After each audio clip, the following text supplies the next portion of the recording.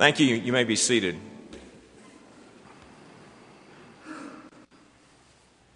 Let us go to the Lord in prayer. Father, as we come before you and as we consider what your word has to say about homosexuality, Father, we need your grace. We ask you to work in our hearts that we would be mindful of our need for Christ. I pray for myself that you'd give me faithfulness to your word.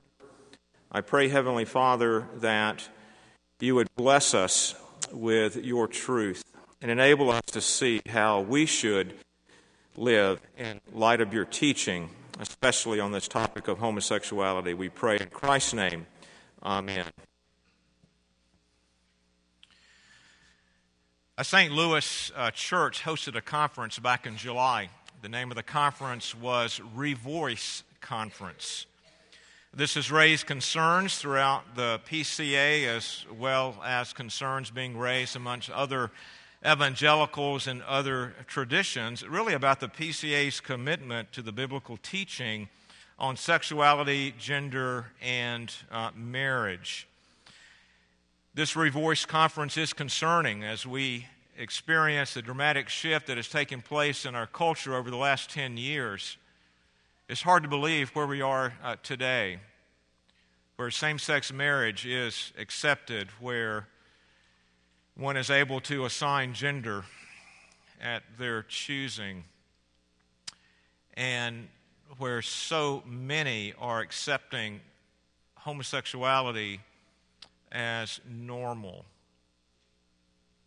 The stated purpose of the Revoice Conference is, according to their webpage, they're about supporting, encouraging, empowering gay, lesbian, same-sex attracted, and other gender and sexual minority Christians so they can flourish while observing historic Christian doctrine of marriage and sexuality.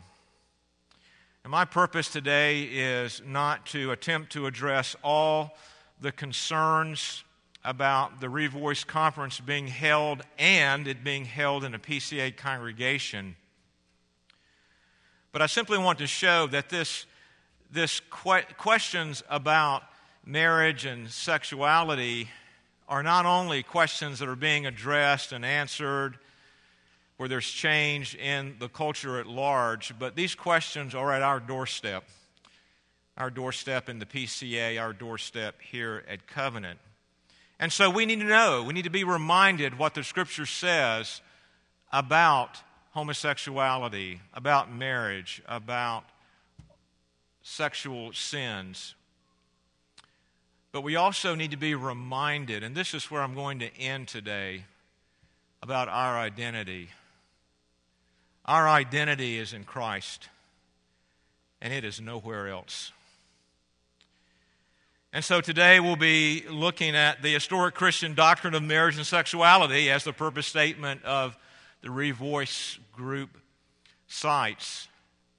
But we'll be looking at it in the context of seeing homosexuality as sin, the context of seeing that the motivation that we all should have, including those struggling with same-sex attraction or homosexuality, is holiness. We need to be reminded that we respond to those who are engulfed in the sin of homosexuality with compassion. And we need to stand firmly on the fact that our identity, listen, our identity is no longer in sin. It is in Christ. I'm in Christ, period. I'm no longer identified with my sin. I'm no longer identified with sinful desires. So this is what we'll be talking about today: sin, holiness, compassion, and identity. First, Scripture teaches all sexual immorality, including homosexuality, is contrary to God's Word. It is sin. Genesis 2 and verse 24 gives God's intent for sexuality within the boundaries of marriage. Therefore, a man shall leave his father and mother and hold fast to his wife, and they shall become one flesh. The one flesh principle that we see in this verse, first and foremost, depicts the physical union of husband and wife in sexual intimacy. And so sexual intimacy is only for a man and a woman within the institution of marriage. That's God's intent. That is what He has ordained. That is the truth of the Scriptures. Homosexuality and heterosexual activity, both that are outside of marriage, are sinful. Dr. Mark Dalby, president of Covenant Seminary, said this: God's intent for sexuality laid down in creation and reaffirmed by our Lord is that it be expressed in marriage between a man and a woman. Outside this context, sexual activity is sinful, whether heterosexual or homosexual. Now, Leviticus 18, if you read that entire chapter, and I would ask you to read it, we're not going to read that entire chapter today. We're simply looking at one verse in Leviticus chapter 18, and there's also a companion verse in Leviticus chapter 20 and verse 13. But if you read the entire chapter, you'll find that there, God through Moses lists all forms of sexual immorality as well as other sins. And it simply is a chapter that in many respects is difficult to read because it depicts just how perverted and sinful man can be and women can be. And so our focus really is on one verse, verse 32, which reads, "You shall not lie with a male as with a woman. It is an abomination." And the implication there is it is also an abomination for a female to lie with a female as with a man. So it's both speaking about male homosexuality, it's prohibiting that, as well as female homosexuality. And Paul clearly shows the sinfulness of male and female homosexuality in the passage that Josh read earlier from Romans chapter 1, and specifically verses 24 through 27. Let me just remind us, therefore God gave them up in the lust of their hearts to impurity, to dishonoring their bodies among themselves, because they exchanged the truth about God for a lie and worshiped and served the creature rather than the Creator, who is blessed forever. Amen. For this reason, God gave them up to dishonorable passions. For their women exchanged natural relations for those that are contrary to nature, and the men likewise gave up natural relations with women who were consumed with passion for one another, men committing shameless acts with men and receiving in themselves the due penalty of their error. Paul not only shows here in Romans chapter 1 what God through Moses said in Leviticus chapter 18 and verse 32, that homosexuality is sin, but he goes further. Paul uses homosexuality to show the essence of sin, the depth of sin. Dr. Al Mohler writes this: nevertheless, the specific reference to homosexuality here helps us understand the depth of sexual brokenness and sexual sin. We dare not miss this point or ignore Paul's message.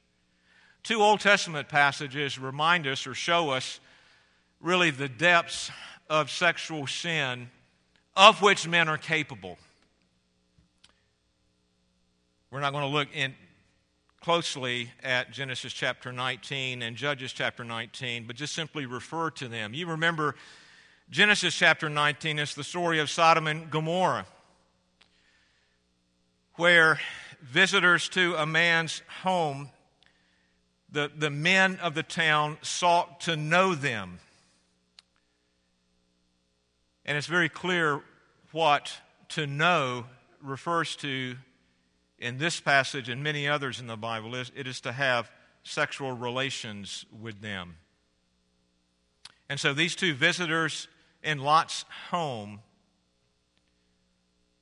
were sought out by the men of Sodom and Gomorrah for homosexual acts. And this brought about God's judgment both upon the city and upon the people of Sodom and Gomorrah. Judges chapter 19.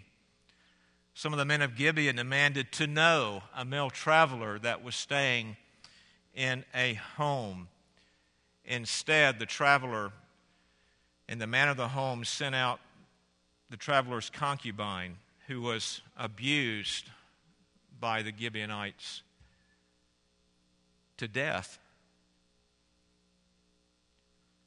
And her body was cut into pieces, and pieces sent throughout the land to show the depth of depravity, the extent to which men will sin. I am gay or lesbian because I was born this way. Have you heard that? It's a common way for some to justify homosexuality. Dr. John Frame describes this view as follows: an innate condition rather than a choice that cannot be helped, and therefore it should be accepted as normal, natural, ethically right. And Frame shows the error of this way of thinking, that something innate means that it should be accepted as normal. In fact, interestingly enough, Frame quotes the late Dr. Charles Krauthammer, who was a psychiatrist, amongst other things. Krauthammer said, "Innateness has nothing to do with normality." And so Frame argues many diseases are genetically determined, but they're not viewed as normal. He further makes the point that some are predisposed to alcoholism, but we certainly don't view alcoholism as normal just because it is something innate. It's something for which some are predisposed. Not to mention the fact that there are some that are predisposed, perhaps, to being alcoholics that never drink, that choose not to consume alcohol. I was born this way must be understood in light of the Bible's teaching on sin. The fall of Adam into sin, Genesis chapter 3, made Adam and his posterity, you and me, sinners, depraved in extent. In one sense, we can all say, I was born that way. I was born with a sin nature inherited from my father Adam, Romans 5. I was born dead in trespasses and sins, an object of God's wrath, as Paul says in Ephesians 2.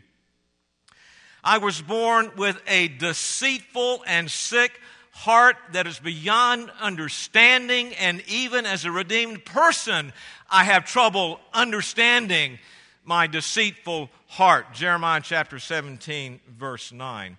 I was born that way. Yes, I was born a rebel. I was born predisposed to rebel against God in every way. Dr. Al Mohler writes again, the biblical understanding of sin helps us to understand that every human being is a sexual sinner, and every profile of individual desire is corrupted by sin's effect. Even as our bodies show the effects of sin, as we age, decay, and die, our affections show the corruption of sin because we desire what should not be desired. The church of our Lord Jesus Christ must stand before the world and acknowledge that we often do not even understand our own desires and inclinations. Frame further says, the bottom line, however, is that the genetic element of sin does not excuse it. I am same-sex attracted because I was born that way, one might say, to justify sin or to speak of it in terms of it being normal. But the fact of the matter is, though it may be a predisposed disposition, it is a sinful desire, and to act on it is to sin against God. So the argument, I was born that way, in light of what the Bible says about sin, simply does not hold any water. Second, holiness. The prohibition against sexual immorality in Leviticus was given in the context of God communicating what it means to be holy. And in fact, much of the book of Leviticus is about God calling His people, establishing a covenant with them, and calling them to walk before Him and be what? Holy. In fact, Leviticus chapter 18, verses 1 through 5, that chapter begins with holy talk. Listen. And the Lord spoke to Moses, saying, Speak to the people of Israel and say to them, I am the Lord your God. You shall not do as they do in the land of Egypt where you lived. You shall not do as they do in the land of Canaan to which I am bringing you. You shall not walk in their statutes. You shall follow my rules and keep my statutes and walk in them. I am the Lord your God. You shall therefore keep my statutes and my rules. If a person does them, he shall live by them. I am the Lord. And then the chapter that follows Leviticus chapter 18, chapter 19, verses 1 and 2 says this. And the Lord spoke to Moses, saying, Speak to all the congregation of the people of Israel and say to them, You shall be holy, for I, the Lord your God, am holy. Next week we'll end our series on Leviticus. And I'm ending the series in Leviticus looking at this issue of walking in holiness. Leviticus chapter 20 and verse 26, You shall be holy to me, for I, the Lord, am holy and have separated you from the peoples that you should be mine. God doesn't prohibit sexual immorality just because He capriciously wants to. He doesn't prohibit it because He just simply wants us to not have, just to be straight and narrow. No, He does it because of holiness. He does it so we can be the people He's called us to be. His holy people who reflect His holy character to the world. Dr. David Peterson writes this, Many people who write on the subject of homosexuality considered it within the framework of justice or love or tolerance or personal fulfillment. But holiness is the theological context and motivation for the teaching of the Mosaic law about sexual behavior and holiness is also the basis of the New Testament appeal for distinctive sexual behavior. I find Peterson's words very helpful. We hear it all the time. I was born gay, and I can only be fulfilled if I'm gay.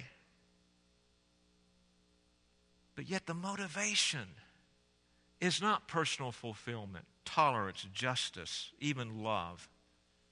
It's holiness. The Revoice Conference reminds us that many professing Christians struggle with same-sex attraction and homosexuality. As with all of us, in light of every sin, we are called to walk in holiness. We'll consider that next week. We are called to work out our salvation with fear and trembling, Philippians chapter 2, verse 13. We are called to turn from sin and seek Christ in purity.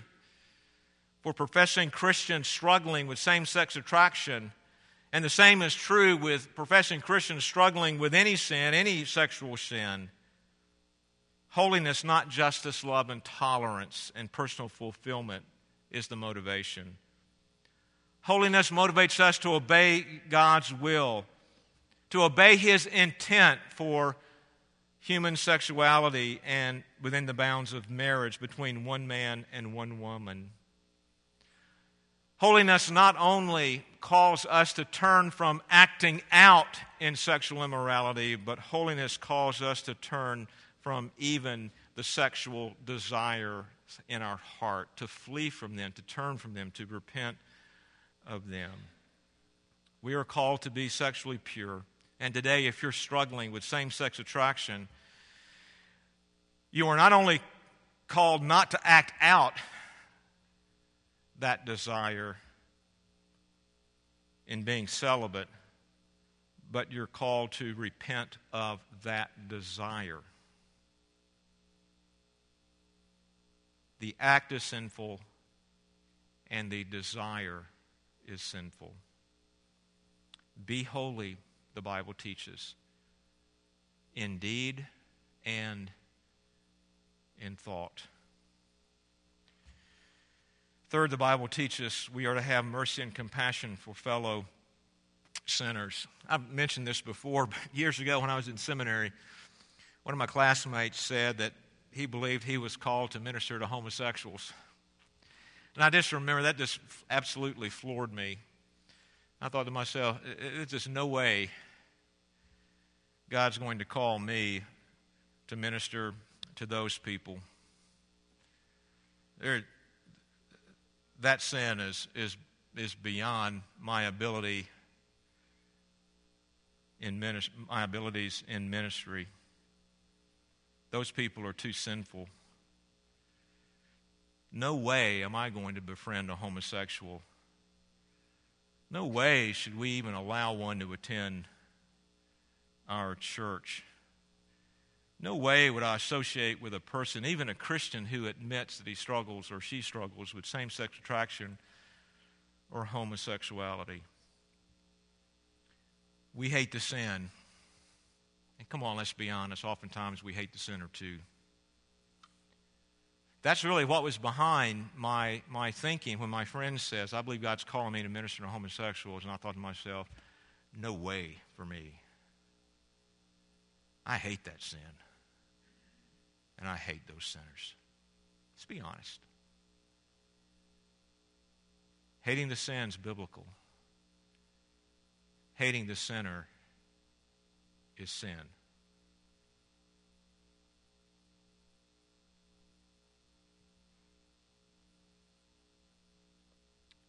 We must not let sin be a barrier to engaging fellow Christians who are struggling with a particular sin or engaging a lost person who has been given over to a sinful lifestyle. Let me say that again. We must not let sin be a barrier to befriending, engaging, coming alongside fellow sinners who are struggling. And I want to challenge you, as I am challenged, to think about the many ways that we hate the sin and hate the sinner. And repent of that. Repent of the second part of that equation. And I have good reason to say this, because Jesus hated sin. But he shows unbelievable love and compassion and mercy to sinners. And we have an example in John chapter 4. We don't have time to read that chapter, but I think it's one of the most amazing chapters, at least for me, that I've read in the Bible. Because here Jesus, the holiness of holiness, is there at this well in Samaria. And this sinful woman who was a Samaritan, she had everything against her. She was really, in many respects, the essence of sin in that day. Not only a Samaritan, not only a woman, but an adulteress many times over.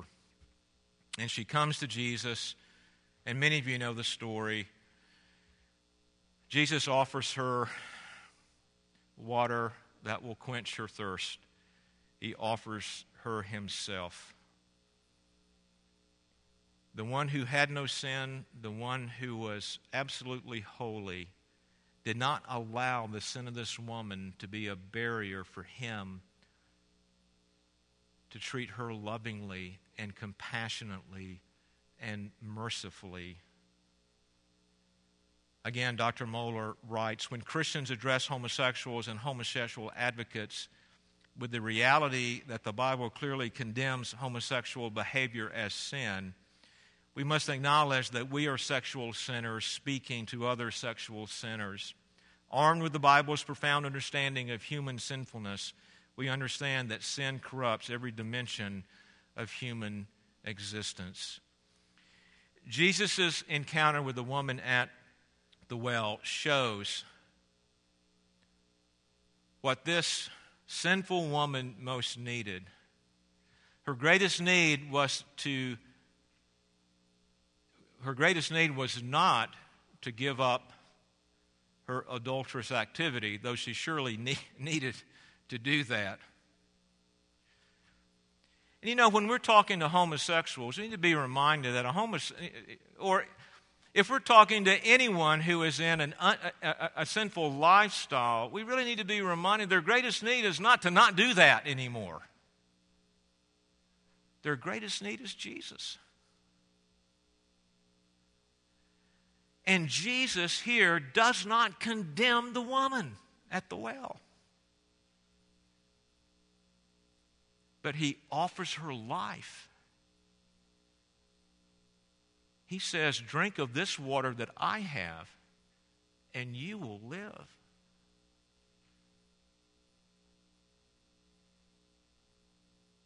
People need Jesus. And oftentimes the vehicle for someone who needs Jesus to be confronted with their need for Jesus and to be called to believe in Jesus is the compassion of another who views himself or herself as a fellow sinner saved by the grace of God, who has compassion for that fellow sinner, wanting that fellow sinner to know Jesus. And the last thing I want to talk about today is identity. Our identity is in Christ and it's not in sin. We should be concerned on many fronts with this Revorce conference. I still just have, it's just difficult for me to think of this conference being in a sister PCA church, but it was. I believe our denomination as a whole is standing firm on the biblical teaching. But it does concern me. Does it concern you? Given that there are many concerns about this Revoice conference, in my judgment, the most serious concern that I have, and many others, by the way, comes down to the issue of professing Christians self-identifying with sin. The main speaker at July's Revorce Conference, and I quote from Kevin DeYoung, is well known in the celibate gay identity movement, a movement which many authors and writers are happy to embrace. It's a self-description of many represented by the phrase gay Christian or LGBT plus Christian. The term sexual minority was used at the conference. The term sexual minority is found in those who are advocates of Revoice conference or the Revoice movement in their writings and in their speaking. It's also a term, sexual minority, that's been embraced by the LGBT plus community as a way of identification as a minority. So why is the label gay Christian, lesbian Christian, LGBT plus Christian so problematic? Now, this may really, I may not be able to pull this off, but I've developed a new term with a bunch of hyphens in it. So just give me a little grace here. I'm trying to make a point. What if I stood here today and said to you that I identify as a celibate, other than my wife, heterosexual attracted Christian? You got it? I am a celibate, other than my wife, heterosexual attracted Christian. Think about that. You want me to explain what I mean by that? You got it?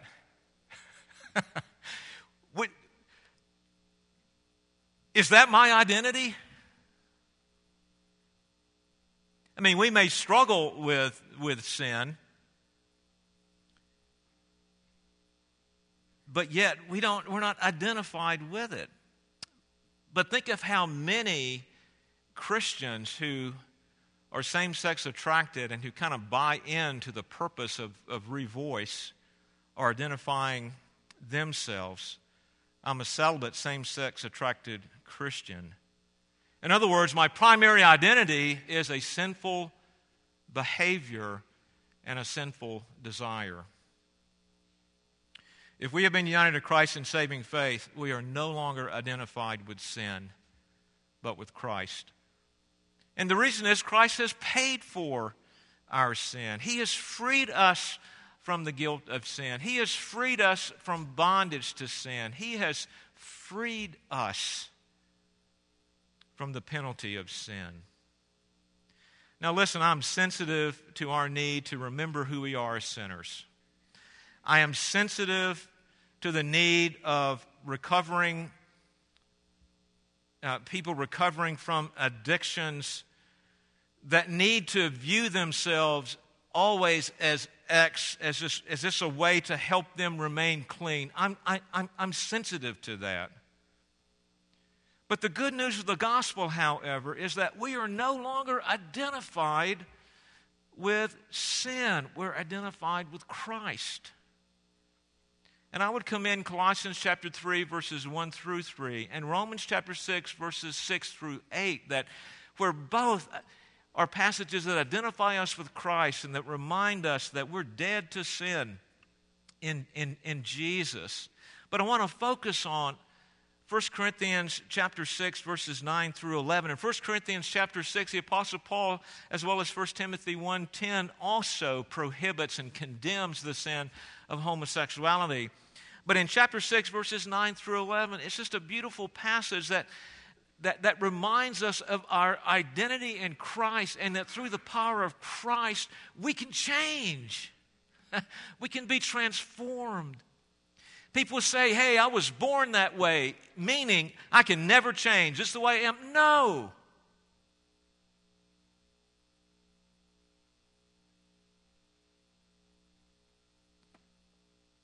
In Jesus, a practicing homosexual can be healed. In Jesus, a person totally given to pornography can be healed.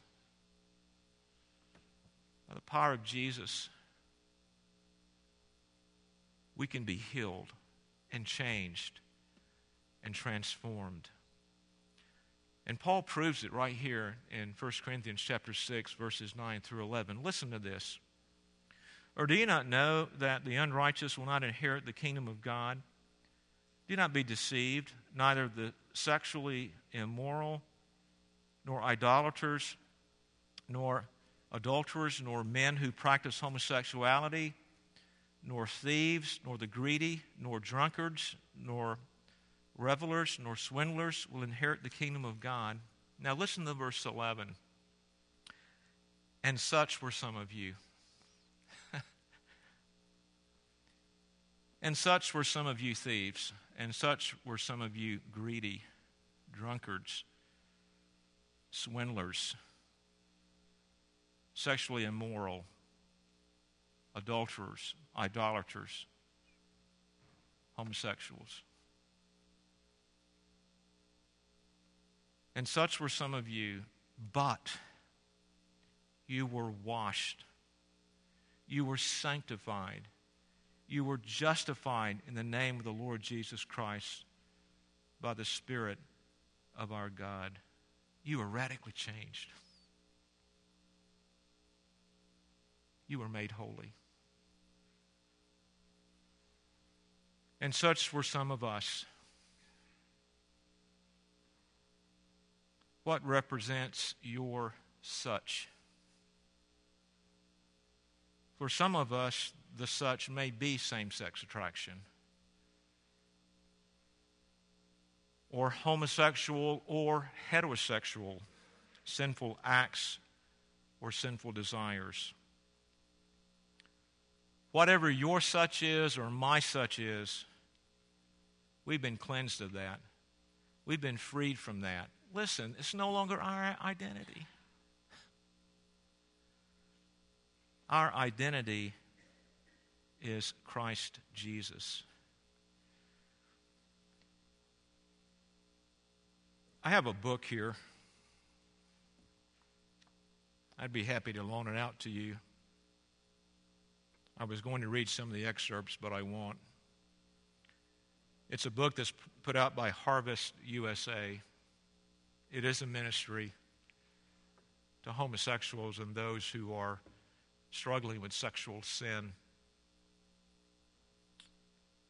And it's entitled, Gay, Such Were Some of Us. It's a book that details the stories of God's grace and the power of Jesus Christ radically changing those who are engaged in sinful behavior to now walk in holiness. There are 15 testimonies in this book. And I make note of this just simply to encourage you and encourage me that the gospel is powerful to change anyone. No sin is beyond the ability of the gospel to radically change.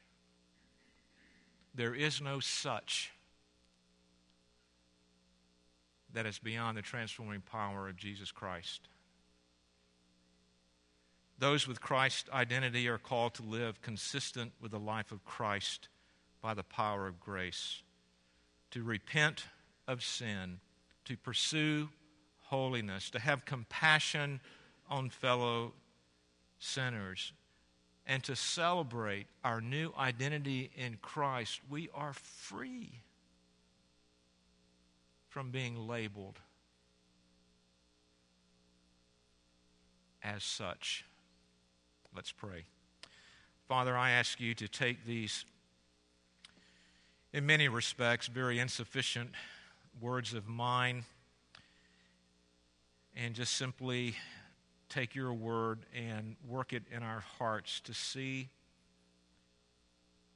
the truth of your word concerning homosexuality, our need for your grace to pursue holiness, our calling to be compassionate to fellow sinners by pointing them to Jesus. And, oh God, free us from all that, those things that are represented by that little word such, to just rest and celebrate our new identity in Christ. We ask and pray these things in Jesus' name. Amen.